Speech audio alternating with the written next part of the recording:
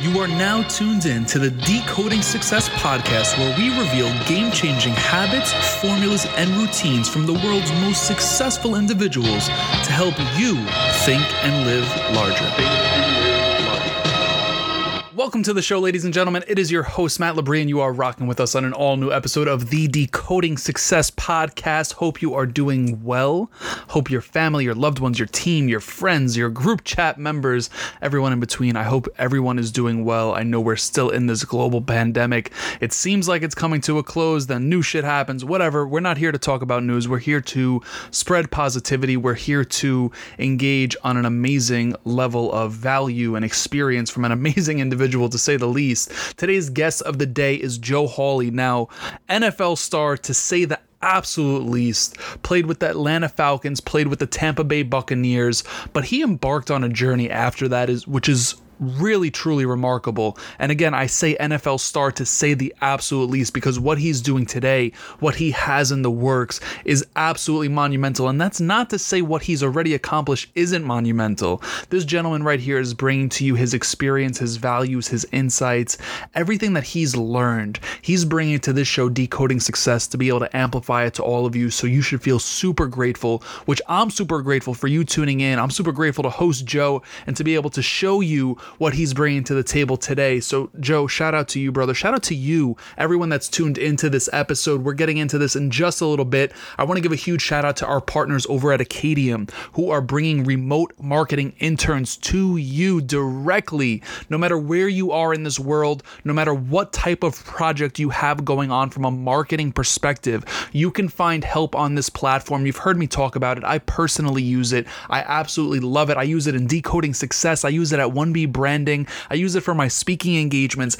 Absolutely love the help that I'm receiving, and we all need help, right? Let's drop the egos. We could all use help. This is an amazing platform that will allow you to have your own remote marketing intern. So make sure you're checking them out over in the show notes of this episode. The pretty little link that says Acadium will direct you right to that platform. And before getting into this episode, I want to ask one more thing of you all. This content is totally free. I'm not sending you an invoice after you listen to this. I never do, and I never would.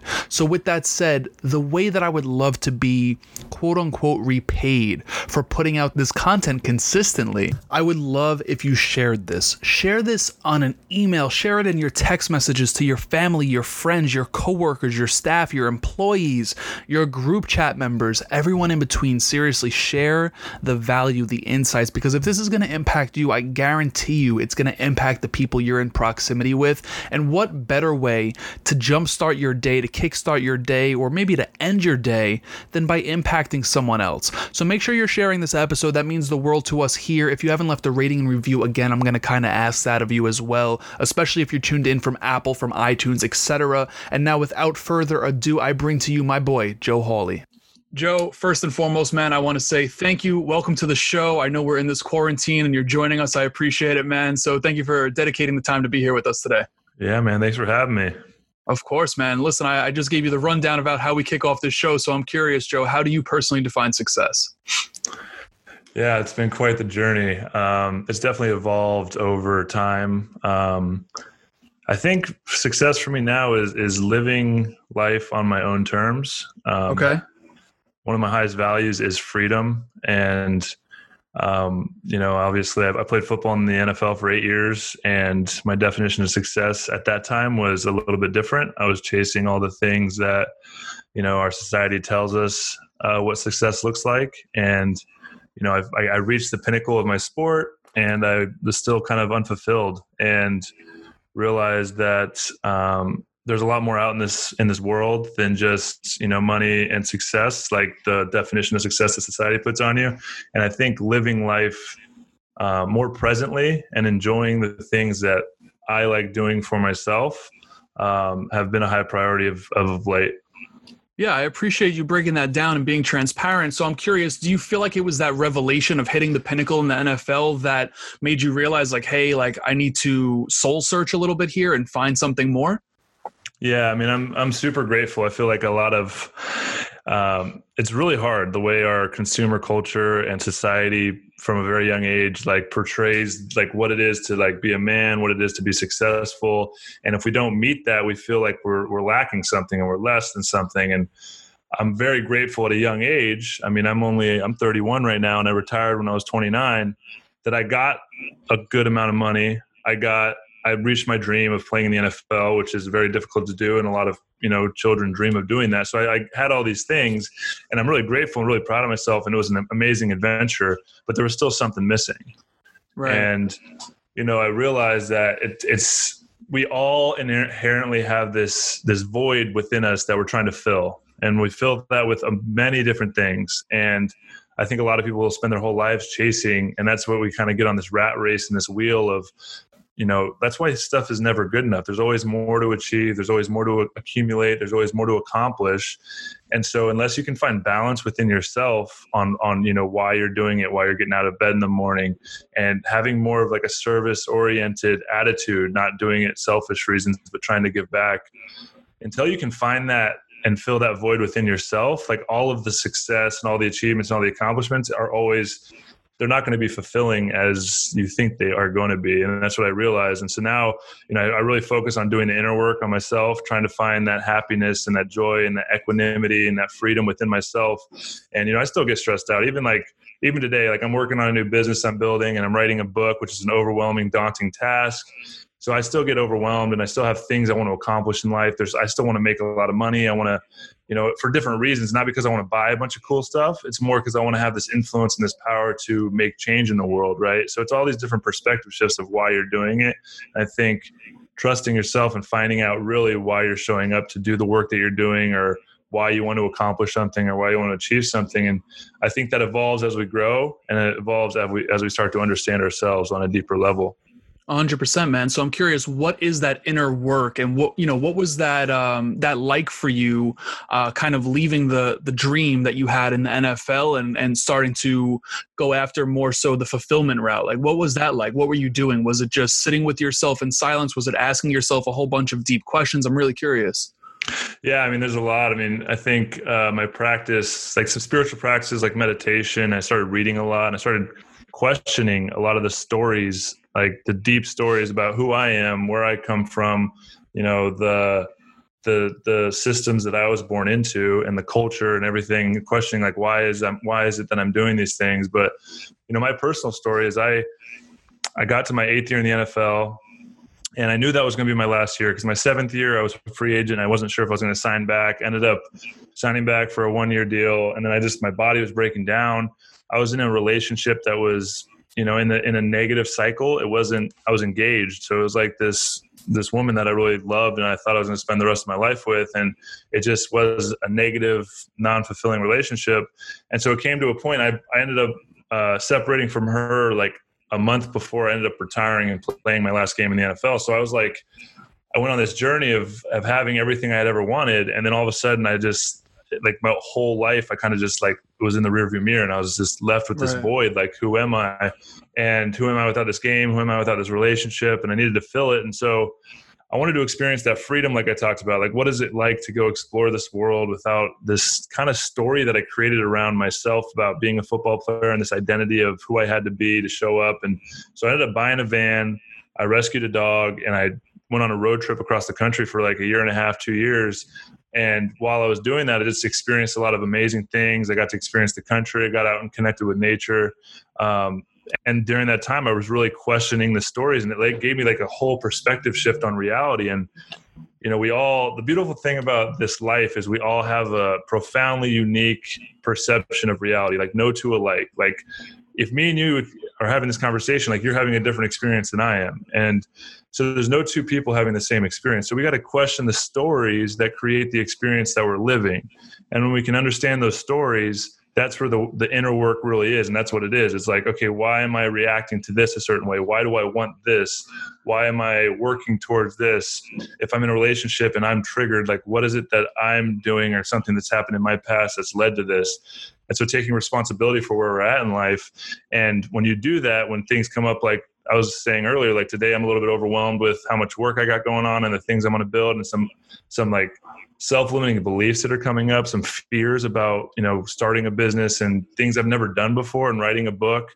And so questioning those as they come up is the work, right? Rather than letting them take over and me go down the rabbit hole of like, maybe I'm not good enough. Maybe I can't write this book, even though it's going to take forever. I'm not good enough.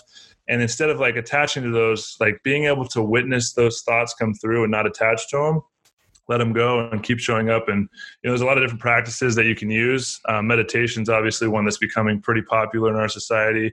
To find center, it's an opportunity to train the mind. It doesn't have to be this spiritual woo-woo practice. It's actually a mental exercise, right? It's like going to the gym for your mind. I think journaling has really helped me process these stories and process these thoughts, which has been really powerful. And then I'm getting really into questioning really everything. And it's not an easy journey. It's not the work that's like, oh yeah, I can do this and like everything's hunky dory. It's like when you start questioning the stories about who you are and then the deeper societal stories and the programming that we all kind of inherit, it's difficult work, but I think it's really the work that matters, and it's the work that leads to inner fulfillment. And it's the work, I think, with everything that's going on in the world with the pandemic and, no telling what, the next, few years is going to look like. I think to really change the world, the only thing we can do is change ourselves and question the stories about how we show up and how we're contributing to the way society is. Because there's like some deep issues that need to be shifted, and we can't force people to see the world a different way. The only thing we can do is work on ourselves. And what I've found is the more I'm working on myself and the more I shift my perspective, the world around me kind of shifts, and it's really powerful. Yeah, man. Listen, I'm on a very similar journey right in this moment, actually. I felt like I was in a very awakening state. I told myself I needed to start breaking the patterns and the habits I've had for 27 years that I'm unconscious of. Like I don't even notice it, right? So I put myself in therapy, not to fix myself, but to uncover it, right? And hired a coach. And I just had my second yoga session. I mean, I played baseball and basketball at a pretty high level, and, I never did yoga in my life. It's kicking my ass every time I do it, just doing some really cool work. So I really appreciate that. And it resonates with me on a super high level. And I think it's good to hear, especially from two dudes, right? You mentioned earlier, like what society paints a man to be, this macho, bravo guy. Like I'll keep it real, man. I cried 2 weeks ago. It was fucking awesome. When was the last time you cried? Like it's really awesome stuff. But before we get too deep, Joe, I want to kind of connect the dots here. I wanted to learn who you were in high school. Was Joe the jock? Was Joe the nerd? Was he the guy crushing natty lights at parties? Like, I'm curious, like, who was Joe back in high school? Good times, natty lights, man. Yeah, I mean, I would say the journey kind of starts in junior high. I wasn't like a super popular kid. I had a few friends that were kind of in the neighborhood. I moved to Orange County, like in the middle of elementary school, in the middle of a school year. So I felt kind of disconnected. That's actually uncovering these deeper stories about who I am and how I show up in the world. Like one of them is I've always felt like an outsider. Like I've never really fit in. I was always envious of these like groups of friends that were childhood friends and they grew up and then they became adult friends. And it's this really tight knit group that's always been in each other's lives. Like I've never had that. And so I've always felt this outsider. And when I started high school, I really, for some reason, like I wanted to play football when I was younger, but I was always too heavy. And for some reason, I was like, I want to go out for the football team. And all my friends, I was like, hey, like, you guys want to go try out with me? And none of them were like, yeah. They all were like, no, we're going to get killed. Like, are you kidding me? Like, that's the journey you're going to have to take on your own. And I was like, okay. And like my brother, who is 2 years older than me, played football, and he hated it. And like hated it, like despised it, like came home crying, like trying to get my mom to let him quit. And like kudos to my mom, that actually taught me a real lesson at a young age. Like she didn't let him quit until the year was over. And if you go out and do something, you're going to stick to it. And so, but when I went out there, like the first day, instantly fell in love. And it was about halfway through my freshman year. I didn't even know really like football, like what position to play or anything. It was about halfway through my freshman year. I was playing offensive line. I like grabbed onto this guy, and I don't know if you've seen the movie Blind Side, when he like just runs that guy like 30 yards downfield over the fence. Right, like, I had one of those plays, right? Like I just grabbed onto this kid and I drove him onto his back. And I like remember standing up in that moment. I'm getting goosebumps thinking about it. I remember standing up in that moment and being like, that's how you play football. Like, and that's when I really fell in love with it. And then my sophomore year, I started getting bigger and kind of more athletic. And my coach was like, you have a chance to get a scholarship. if you keep like working hard. And that was the first time anybody's ever really given me attention for anything. And I was like, dang, like this is something I could really do. And that was when the dream was born. I was like, okay, this is something I can do. And obviously it's a process. And I think a lot of kids have this dream of playing professional football. And it's easy for me to say like, yeah, I've always wanted to play professional football, but like it started off like, okay, I can get a scholarship and I can go to university. And so that was where the dream was born. And then I kind of in high school, I like being good at football and being good at sports, I kind of got plugged in, and like my friend group kind of shifted into like a jock and, hanging out with a little bit more of the popular kids, but I still felt like I didn't grow up with them. So like this different group of friends, I felt like an outsider again. And so like that story kind of continued. Like of all the work I've done now, I realized like that's such a blessing for me to have so many different groups of friends. And I've never really been an outsider. I've just been somebody that's been able to connect with so many different types of people, which is actually a beautiful gift. Yeah, man, I definitely. Went all over the place there. Yeah, no, it's all good. I think one thing I'm curious is like, what was it that made you fall in love? Like you said, when you got on that football field the first time and you went at it, like you fell in love. Like what was it that made you fall in love? Was it like the power, knowing that you were bigger than these other kids? Like I'm really curious. Yeah, man. That's like as I played and I got better, obviously it was like, it felt really good to be good at something and then be receiving that love and attention. Right. I think at a deeper level that's something I've always craved. Like my relationship with my dad, like he's not a bad dude. He's been in my life, but he's just not a very present dude. And he's never been as present or loving or giving me as much attention as I've needed as a kid. And so when I got out there, it was like I had all these male role models giving me like positive affirmations and good feedback. So that was like a deeper level that I'm just starting to understand. And writing this book has actually helped me uncover a lot of these deeper stories. Like writing out, that's the power of writing is incredible. But when I first stepped out on that field, like I don't know what it was, man. Like it's funny because my brother like hated all the cussing, hated all the yelling, like the coaches like, pushing everybody. But like I just remember being out there and like, whoa, like this is awesome. Like I love everything about it. And I just don't know if it was like the team aspect or the way the coaches, like, I don't know. I think it was like this soul calling, to be honest with you. It was like something bigger than I could even make sense of. I just like loved it.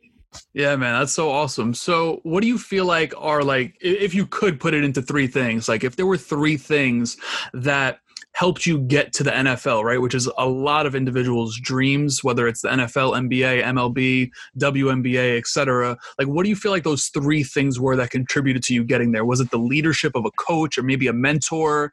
Obviously, you mentioned love, so I'm sure like having the passion and love for the game was a big help. But I'm curious, like, what do you feel like those three things are? Yeah, I mean, I learned so much as my journey like progressed, and without all the lessons that I learned along the way, I definitely wouldn't have made it. Like I think the big thing is discipline, like self-discipline and like pushing yourself. I think the ability to overcome self-limiting beliefs, because every single player that's in the NFL in that locker room got there, had to overcome some kind of adversity. Like nobody there was like gifted. I mean, maybe a few guys were like, okay, this guy's going to be a pro. Like he's just that good. But there's always these stories that we create, even in life for whatever it is you're doing. It's like, there's doubt that comes up. There's people, external factors. There's blowing your knee out. If I had $1 for every time someone said like, oh yeah, I could have made it, but I rolled my ankle in high school. It's like, okay, like I blew my knee out. Right. Right. So like everybody has these things, but it's like, everybody's gone through that. It's like, what did you do to like push through that story of like, okay, now I can't make it, and like continue to push it? And like, there's a lot of different factors to make it. Like there's a little bit of like opportunity and luck. I mean, especially when you get to the NFL, because there's only so many spots. Right. But even when I got to the NFL, like I lost my starting job 5 separate times. And every time I lost my job, whether it was, one year they drafted a center with their first pick, the Falcons, he took my job. Then I worked all the way back and got my starting job back, and then I blew my knee out. And then I worked all the way back, starting job, my knee wasn't right. They ended up replacing me, cutting me. I went to Tampa. So like all these times, like I had to work my way back, and it was taken from me. And instead of being like, okay, like I'm done, like I had to show up. And every time there was like such a palpable shift in my attitude of like focus, like acute focus. Like, okay, if I want this, I got to dig deep within myself to go make this happen. And so it's like you have to have this confidence and belief in yourself that's almost unwavering, but at the same time you have to have this humility of understanding that you never fully arrive. Like football is this, it's a fascinating sport actually, because you're always striving, especially at a position like offensive line, you're always striving for perfection, but perfection is just an ideal. There's no way you can actually reach it. So you're never actually perfect. So there's always something to improve on and work on. And I remember at one point in high school, like I starting my junior year for varsity, and I had a few really good games. I was like pancaking guys left and right, and I thought my shit didn't stink. I was like, oh, this is good. And I was a junior in high school, and I started like walking around like, okay, like I figured this out. And one of my head coach actually like kicked me off the field one time and like put me down in my place. And I had this whole like moment where my whole career flashed in front of my eyes, like, damn, it's all over.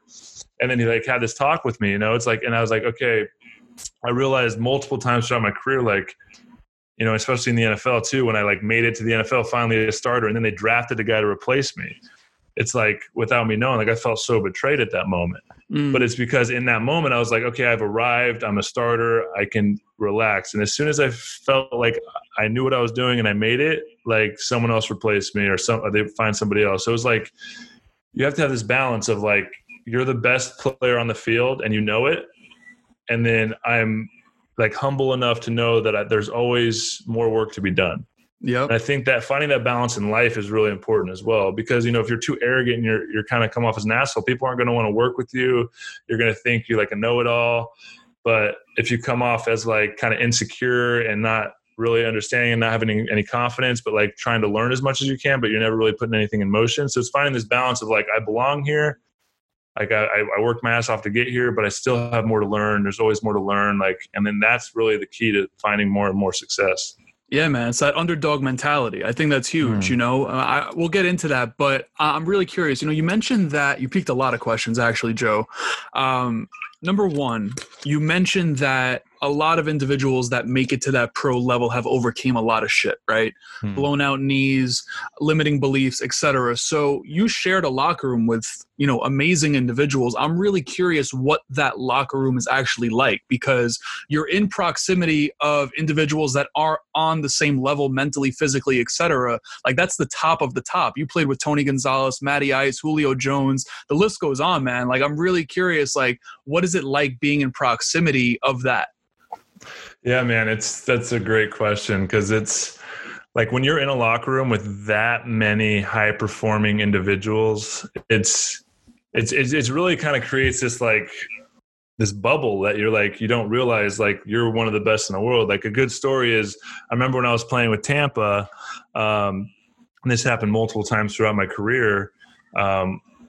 I remember Mike Evans, like Jameis was throwing a ball deep down the field, like a 50-yard pass, and Mike Evans in practice, just like a normal practice, and Mike Evans like jumps over this DB who was like covering him like so good, one-handed grab over the top, and like comes down with the ball, and it was just like the most perfect pass and catch, and I was just like, oh my god, like did anybody else see that? Like this is crazy, and like everybody was just like kind of not really fazed, like everybody was like, yeah, good catch, and I was just like, and I just flashed back to all these times, like, fourth quarter against the Seahawks when Tony Gonzalez like catches this pass over the middle for us to like go kick a field goal and win the game, or like how many times Julio went down the sideline and just made like the most ridiculous catch, and like how these quarterbacks can throw like dimes like 50 yards down the field, and I'm just like, oh yeah, like they're the best athletes in the world.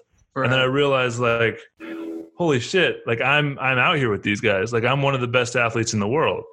And it's hard to like comprehend. And it's one of those things, like I said, like I always kind of had this, like I felt like I didn't really belong with them. And I was always like trying to work to like make it. And as like an up and down career, like most guys you hear about on ESPN, like the Julios and Matts and Tonys, like they got a pretty good job security. They're like the stars, but that's only like the top 10% of the league. Like most guys are grinding every day to try and make it and prove themselves. And I was one of those guys. And wasn't until I was finally done that I like was able to look back on my career and be like, damn, like I'm really proud of myself. Like I'm really grateful for the opportunity, but I mean, I lived it, man. I played 8 years in the NFL, and like it's quite the accomplishment. Yeah, man, that's the dream. That's the absolute dream. And, Joe, you've been one of, I want to say, 3 or 4 NFL players that have hopped on the show, and I've asked the same question. I've had I had a few offensive linemen. I'm just really curious, who was the toughest to keep away from the QB? Like we had Ryan Harris, who won the Super Bowl with the Broncos, on here, and he told me Terrell Suggs. He was like, Terrell fucked me up. He said Terrell fucked him up, like broken foot, like. Is he still playing? Toes. I feel like he's still playing. He's ageless. It's crazy. Oh my god, he was like a 10-year vet when I was a rookie, and I played 8 years, retired, and he's still playing. So I don't know how many years he's. Crazy. Yeah, man, I'm curious. Like, who did you find the most challenging to keep away from the QB? Yeah, I think as an offensive lineman, like a good way to judge this is like who do you lose sleep over before, like the night before a game? Like great way to frame it. Yeah, because like I've had in those games you usually show up and play some of your best games because you have to. Like the worst is when you go and you're like, oh, I'm playing against this guy, he's not very good, and then you give up 2 sacks because you're like not on your game, and then you get embarrassed, right? So you got to be like, that's another thing with the NFL is like everybody is so good, so you have to be on your game all the time. But I would say for me as an interior guy, it was oh my God, Aaron Donald from the Rams. Oh my God, yeah, big guy. Like nothing worse than a 3rd and 10, going up to the line of scrimmage as a center, knowing that they're in a 3-down defense and you got Aaron Donald lined up over you and both your guards are going to help the tackle. So it's just one-on-one situation. Like I had that a couple times. We played the Rams, I think, my last 2 or 3 years. And man, he is so good. Like so good. And the thing that's scary about him is like, if I'm in good position and I have a guy locked down and I get like a good punch on him, like it's usually over. Like, cause I have a really good job. Like I can keep my body in between them. They might be able to get I'm not a huge guy, so they might be able to get a little bit of push on me, but I'm really good and balanced. The thing with Aaron is he can like go from one move instantly into the next move. And so like, I'll have him locked down and I feel like I'm in good position. And the next thing I know, he's like over here going by me. And I'm just like, man, so you have to really just keep your feet moving. And yeah, he's the whole package, man. He's a real deal. That's crazy. That's crazy. So let me ask you, 8 years in the NFL, physically you told me you were breaking down, but how did you let go mentally, right? It's not easy to let go of your dream in a sense, right? Like I'm really curious what that process was like for you. Yeah, I think that's a process I'm still working through, man. Do you ever have the desire to go back into it? There's been a few times of like wondering what if, like I was playing in Tampa when I walked away and now Tom Brady's there. I'm like, that'd be dope as shit to be Tom Brady's center. Like maybe I can, gain 60 pounds to go back and play. Yeah, I mean, there's pieces of the games that I really miss. I loved the actual games. Like I loved the competition. I loved when there was no coaches out there. It was just me and my teammates, just the pure like competition, getting in that huddle. And that like, there's very few opportunities. Like in the journey of an NFL, like you're spending thousands of reps in practice with the coaches behind you, critiquing you, constantly being judged. And there's only 16 games each year. And like, only 60 plays per game, right? So like there's very limited opportunities for how much work goes into those plays. And so when you're out there on the field, there's no coaches, there's no media, there's nothing you're really worrying about. It's like that pure competition, and you like get into this flow state, right? And connection and competing with guys and like going to battle with guys that you put so much time and effort in. And like when you're rolling and you're successful, like that's like, it's really fun. It's really fun. When you're losing, it's really, really shitty because it's like, it's all about winning and losing. But yeah, man. There's pieces I miss. I think, part of me, I was really like worn out of it. Like my body was hurt at the end of my career.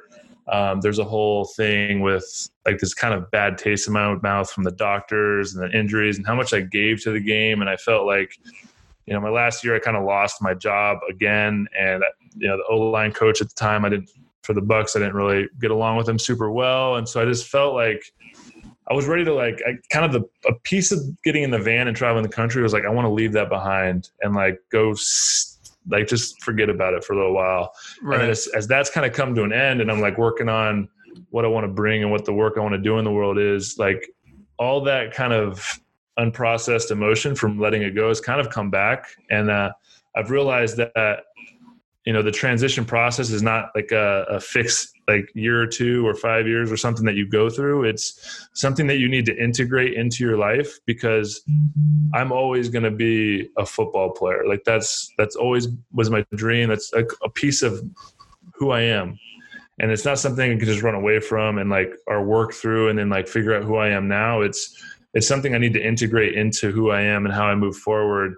And so it takes a little bit of like grieving the loss of it, allowing it to come back and honoring, and being proud of myself for all the things I did. And it's a journey. I don't think it ever is going to end. I think there's, going to be times when I'm, 20 years from now being like, man, back in the day when I did this or I played this. Right. And so, yeah, it's definitely a process. Transitioning is difficult. That's one of the things I'm working on, the business I'm working on, called the Heart Collective. I want to build like a higher consciousness community for former male professional athletes to help support them in the transition process, provide coaching, small group coaching, and kind of redefining, like giving them a safe container to process what they're going through. Because as a professional athlete, it's really hard for normal everyday people to relate to that, what that experience is like.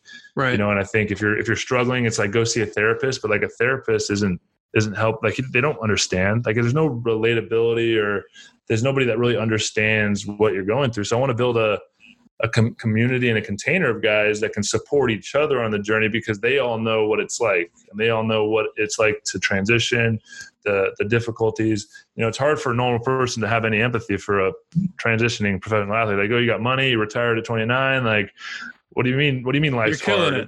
Yeah, exactly. And it's just this, like, to make it that far, you have to have the singular, acute focus, and nothing else matters, and put so much time and effort and sacrifice and work into it, and then like dream about it and like just visualize it. And then all of a sudden it's like, it's gone. Right. And there's times, better days, and then some days are better than others, but it's still a lot. I mean, I'm still working through it. Some days I wish I could just, go back but you can't. You got to move forward. Yeah, man, I hear that. I appreciate the transparency, man. And I also really, really admire what you're doing with the Heart Collective. I want to start amplifying the message of what you have going on currently, right? So after you transitioned out of the NFL, you started the Man Van Dog blog. If I'm saying it right, it's a little bit of a tongue twister. That was good, yeah.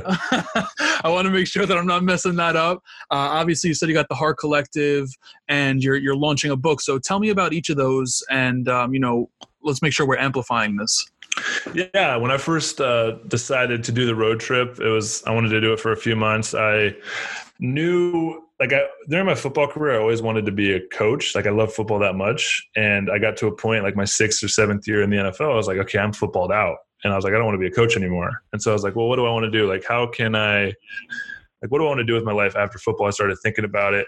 And I just really connected with the idea of creating something out of nothing and birthing it. And so I really got into entrepreneurship and business. And so I started reading a bunch of books, trying to prepare myself. And so when I started the Man Van Dog blog, it was kind of like this first go. Like, I wanted to take part of the trip was like, I wanted to take a break before I dove into whatever was next. I knew like it was going to take a lot of time and effort. And so I was like, I want to experience this like little transition phase where I can go experience my freedom. That turned into a couple of years and like this kind of finding myself journey, which is different. But then I started the Man Van Dog blog. I started a little LLC, to be completely honest, was so I could like write off the gas mileage, see the back end of how business works. I hired like a little branding agency to like create the logo. And so it's just like a fun way to get me like kind of my toes wet into the business world and like creating my own thing. And then ESPN wrote an article about what I was doing. And then USA Today wrote an article. And so kind of like a lot of people started following my blog and like following me on Instagram. And it kind of turned into this big thing where like I was inspiring a lot of people by what I was doing. And that was not my intention. Like, I was just like, I feel like it would be cool to share like what I'm doing, because I know a lot of people like wish they could go on a road trip and not have to worry about work and like take this time off. And so I was like, it's kind of feel responsible to share the journey so people can come along with me. And then that kind of turned into, me like inspiring people, which inspired me more to like keep doing and sharing. And so that kind of led into one thing led into another. I ended up trying to start another company. It was like this macadamia nut butter company. I invested some money in that. And that was like my first real go at business. And I learned a lot. The company ended up falling under and not working out. But it's kind of like, I know a lot of the business books I read, it was the big kind of overarching theme of all of it was you kind of just have to start. Like there's no substitute for experience. Like, and all the books are saying the same things. And I understood it conceptually. It's like, you have to go learn it and do it. And you'll learn as you go and just fail fast, learn fast, fail fast, learn fast. And so that first business, I learned so much. And so I don't take it as a loss. I know that that's going to be something I take with me as experience. And, as I was traveling, I started the van trip started slowing down. I started realizing, okay, I can't do this forever. I want to really start making an impact and showing up with the work that I'm supposed to bring to the world. And I had trouble figuring out what that was. It was difficult. I had to do a lot of self-work. And I realized that, we talked about earlier about the transition and how difficult it was. And I was a guy that walked away on my own terms. And I kind of was really footballed out, and I still struggled with the transition. Right. And so I can only imagine how difficult it is for a lot of guys that go through this. So I really felt called to help teach guys and coach guys through the process and the work that I've done. And I realized that a community is the one thing that's really missing. That if I could have retired and plugged into a community of guys that are doing similar things, just trying to figure it out, and I could have got support through that, that's, would have been amazing. And so any good entrepreneur knows sees an opportunity, it's missing. And so decided to build it myself. And so that's what I'm working on now. I'm spending the last few months trying to get it going. And my focus right now is really the book. And the book is a daunting task, something that is taking a lot more bandwidth than I originally thought. I wrote a whole manuscript out. I'm working with a writing coach. Thank God, he's helped me so much. But I wrote a whole manuscript, and I was writing it. It was like two stories in one. It was like this guy who wanted to help the transitioning athlete and coach guys and share the lessons of the road and football and my journey. And then there's this story of the Man Van Dog blog where I went and got in this van, and it was just this amazing journey of experience and freedom. And so there's two different books. And so I decided to focus on writing the storytelling book about the van trip, because I feel like that's really what my soul is being called to do. And it's very a nuanced process, because it's not I can write these lessons that I've learned real time. It's I have to drop into who I was when I decided to give all my stuff to charity, buy a van, and hit the road in that moment, and take my reader on this journey of growth. But I can't tell them how I grew. I have to show them how I grew through my storytelling. Right. And so it's really nuanced, and it's really quite daunting. And it's, I'm not, I think it's kind of cool talking about self-limiting beliefs. I used to tell myself I was not a good writer. And a funny story, when I first started the Man Van Dog blog, I was going to do a written blog. And I was like, yeah, everybody's doing a blog. This will be good. It's a travel blog. And I remember before I hit the road, I was sitting down and wrote out this whole thing. Took a few hours, and I went back and reread it. And I was like, man, I sound like an idiot. That was terrible. And so that's when I decided, screw the writing. I'm just going to stick with kind of what I want to do, which is I started doing YouTube videos and vlogs. And I have a little bit more creative eye, and I did some editing in high school. And so that was just a lot more fun for me and creative. Right. And I stayed away from the writing. And it wasn't until about a year and a half ago I started really journaling. I read a book called The Artist's Way, and I talk about the morning pages, which is a stream of consciousness journaling. And so even I had resistance to journaling before, because I would judge myself as I wrote, right? I would write something out and be thinking if someone read this, I would sound stupid. So I'd always try to make it sound good, but then it wasn't really me processing my thoughts. And so this stream of consciousness journaling reframed my mindset of just writing what comes out of my mind, not trying to edit it out, just trying to write. And so as I wrote, I started realizing, or started practicing every day, and I started changing that belief about not being a good writer. And actually, even at the end of every journaling session, I would write, I am a good writer. I am an author. I'm going to be these positive affirmation statements, right? And the most fascinating thing happened. As I was writing these journals every day, I started realizing my writing would start flowing, and it started sounding kind of semi-coherent, and I started sounding actually pretty good. And that was a year and a half ago. Now I'm fully confident that I'm going to write a book. So like there's this quite a journey. And so there's still a lot to work through. But it's just a fascinating process to really push myself past my limits and my comfort zone and what I think I'm capable of. Right. And it really challenges me to show up every day and try and like question those beliefs. And so I totally believe I'm going to write this really amazing book, but I'm in the weeds of it right now. Well, listen, you're grinding it out, man. And, you know, we could always, we're definitely our own worst critic at times. You know, I resonate with what you said. Like you write something and then you're like, oh shit, like this sucks. I totally get it, man. I totally get it. But I'm curious, you know, on the road trip, what was your favorite place to visit? Oh man, there's so many amazing places in this country. Like, right. I don't think people realize how diversely beautiful this country actually is. I mean, you got the deserts, the mountains, the Pacific Northwest, all the different kind of beaches. And, you know, I liked visiting all the major cities as well. Like there's just different vibes for all those.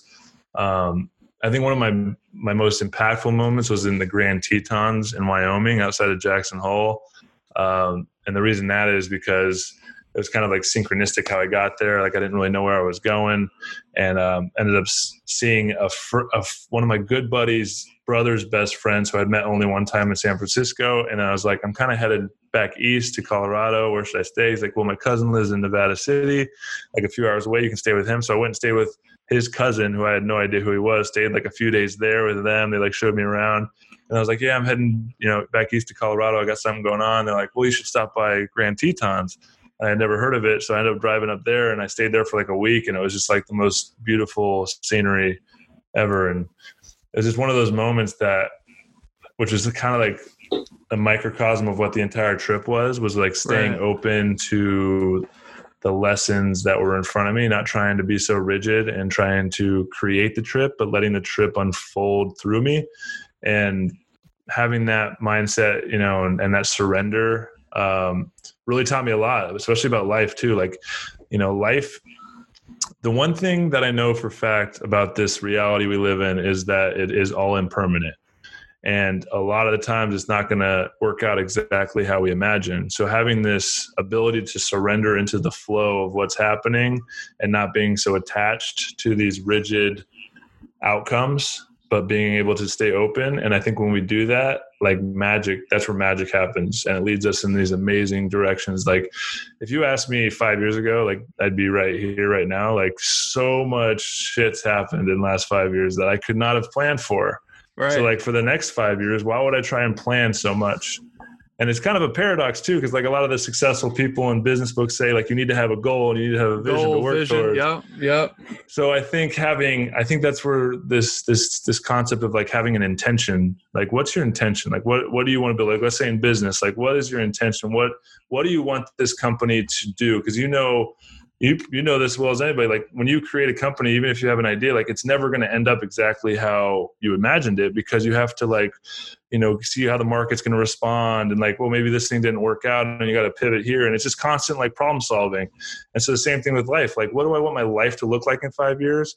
And I'm going to have an intention for that. And I'm just going to like set out in that kind of like direction, but I'm going to allow like life to flow through me and allow it to guide me in the ways that are unseen and untold by me, but they'll lead to that intention in the long run.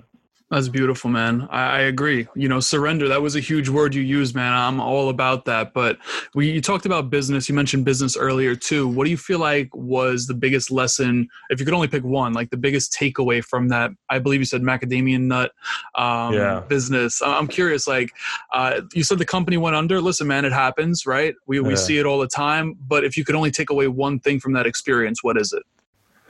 It's really, I think, like working with people, like relationships. I had a business partner and realizing, I think, setting kind of roles and expectations beforehand. Okay. And really like, because I'm like coming from this investor perspective for a lot of these companies. And that's what I that expectation there was, I was going to be more of an investor role. And my business partner wasn't as savvy business-wise as I thought in the first place. So I think number one is due diligence, like make sure you know what you're doing and like who you're working with, right? And really take time to do that and be patient. And who you're investing in. I've realized, like, as in a more of an investor role for a lot, like I'm investing in a few different companies now, and I've realized, and the biggest lesson I learned from that is when I'm investing is not investing in an idea, I'm investing in the people. Because really there's so many different ideas out there and everybody has an idea, like entrepreneur or not. Like everybody's like, oh, this would be a cool app or that would be cool. And like, yeah, there's millions of good ideas, but it's really about who's going to execute on them.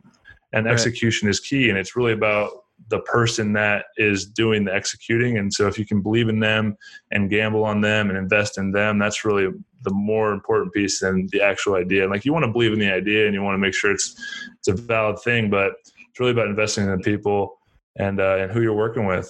And yeah, I learned a lot about that. Good. Listen, as long as you're learning, that's what matters most.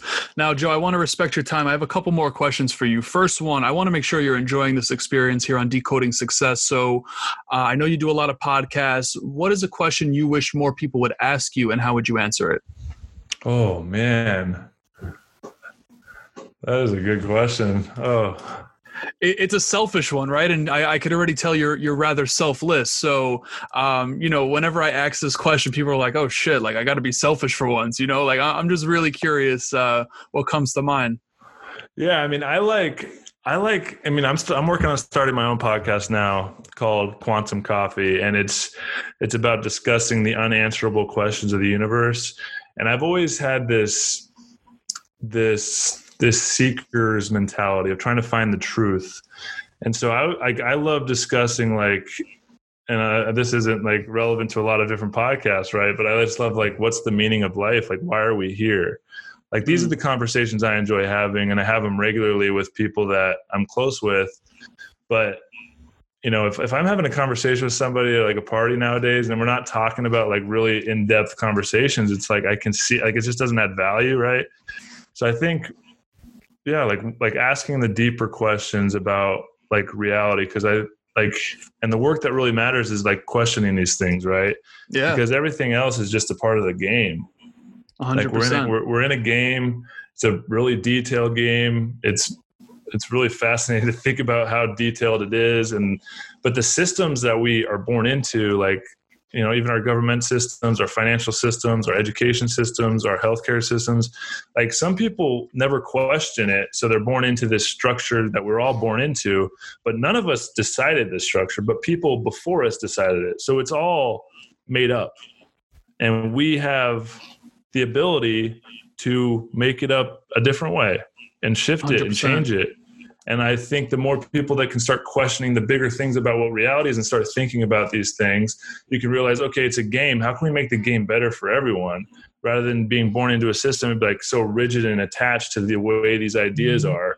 It's like if things need to burn down for them to be rebuilt, like it's happened countless times in human history, in just modern human history, no telling how many iterations of time are before that.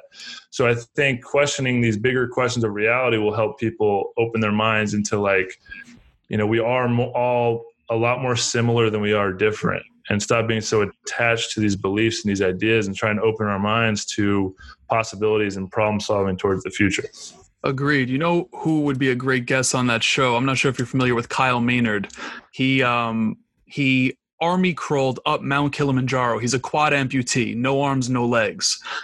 He won ESPN's. Yeah, he's a beast. He's an absolute beast.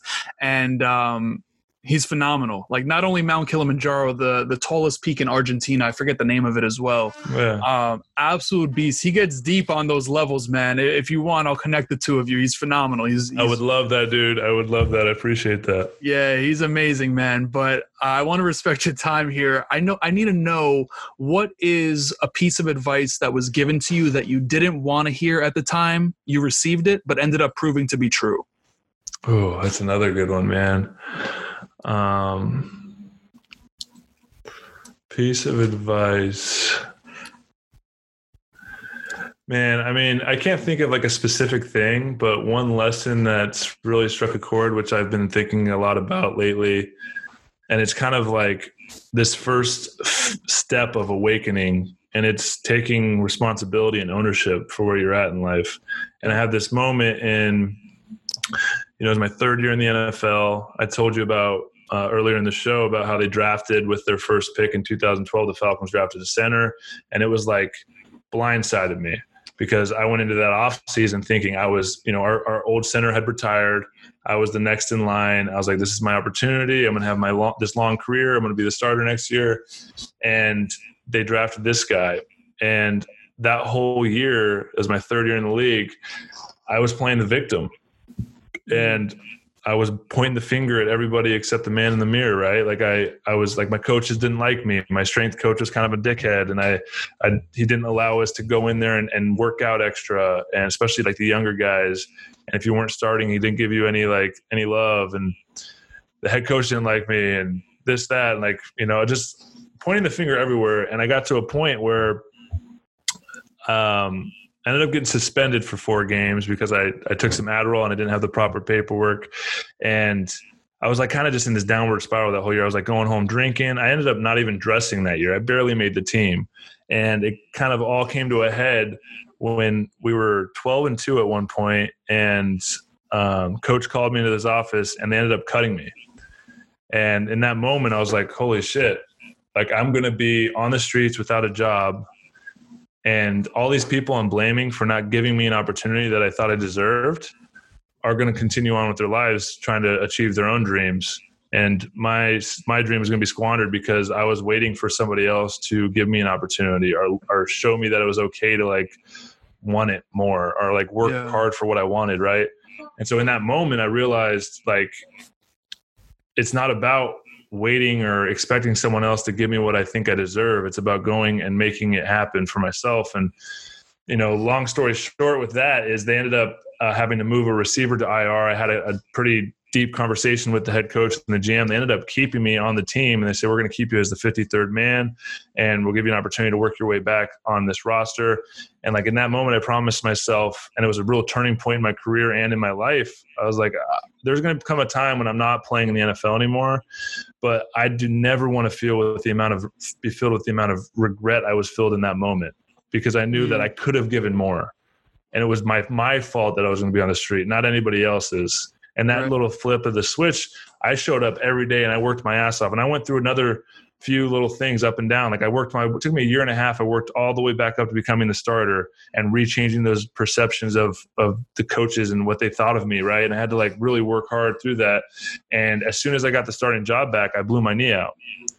And I was like, damn, I have to start all over again. I worked my way all the way back. And so, but I always, that little perspective shift where I was finally took ownership of where I was at. When I blew my knee out, I could have been oh, this happened, that happened. I was like, all right, let's get to work.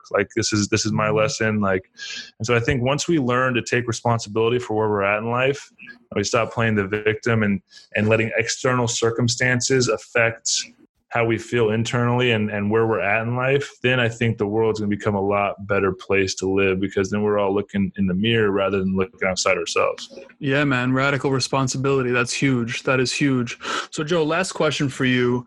You mentioned podcasts coming out, book coming out, you're doing other shows. If you could only give one piece of advice through every channel that you're going to be on from here on out, what would that piece of advice be?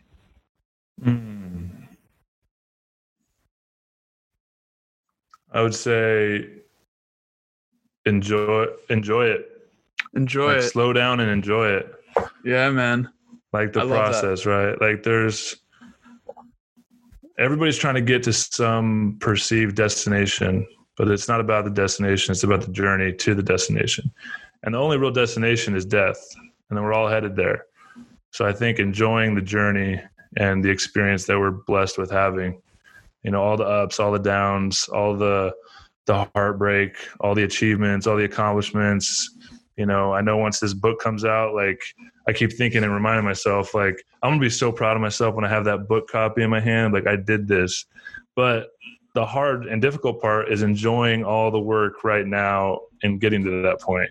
And that's where all that. Yeah. And that's where the work is. And that's life. That's what life is. And that's why we chose to be here, to have that experience. So enjoy it while it's here. Slow down and enjoy it.